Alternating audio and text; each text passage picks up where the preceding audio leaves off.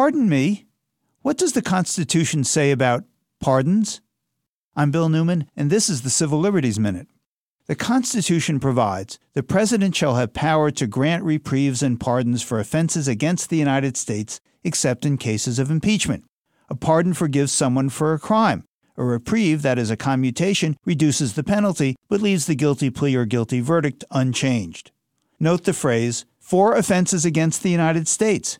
The President's pardon power applies to federal crimes, but not to state offenses. That said, the pardon power is broad. It covers all federal crimes and may include, most degree, offenses not yet known or charged. For example, President Gerald Ford's broad pardon of former President Richard Nixon came before Nixon was charged with any crime. So, the Constitution gives President Trump wide authority to pardon allies, friends, families, cronies, which leaves open this question.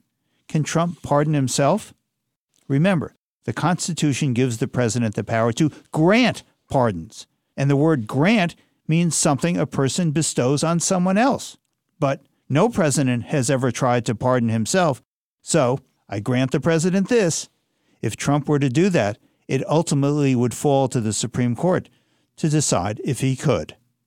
The Civil Liberties Minute is made possible by the ACLU because freedom can't protect itself.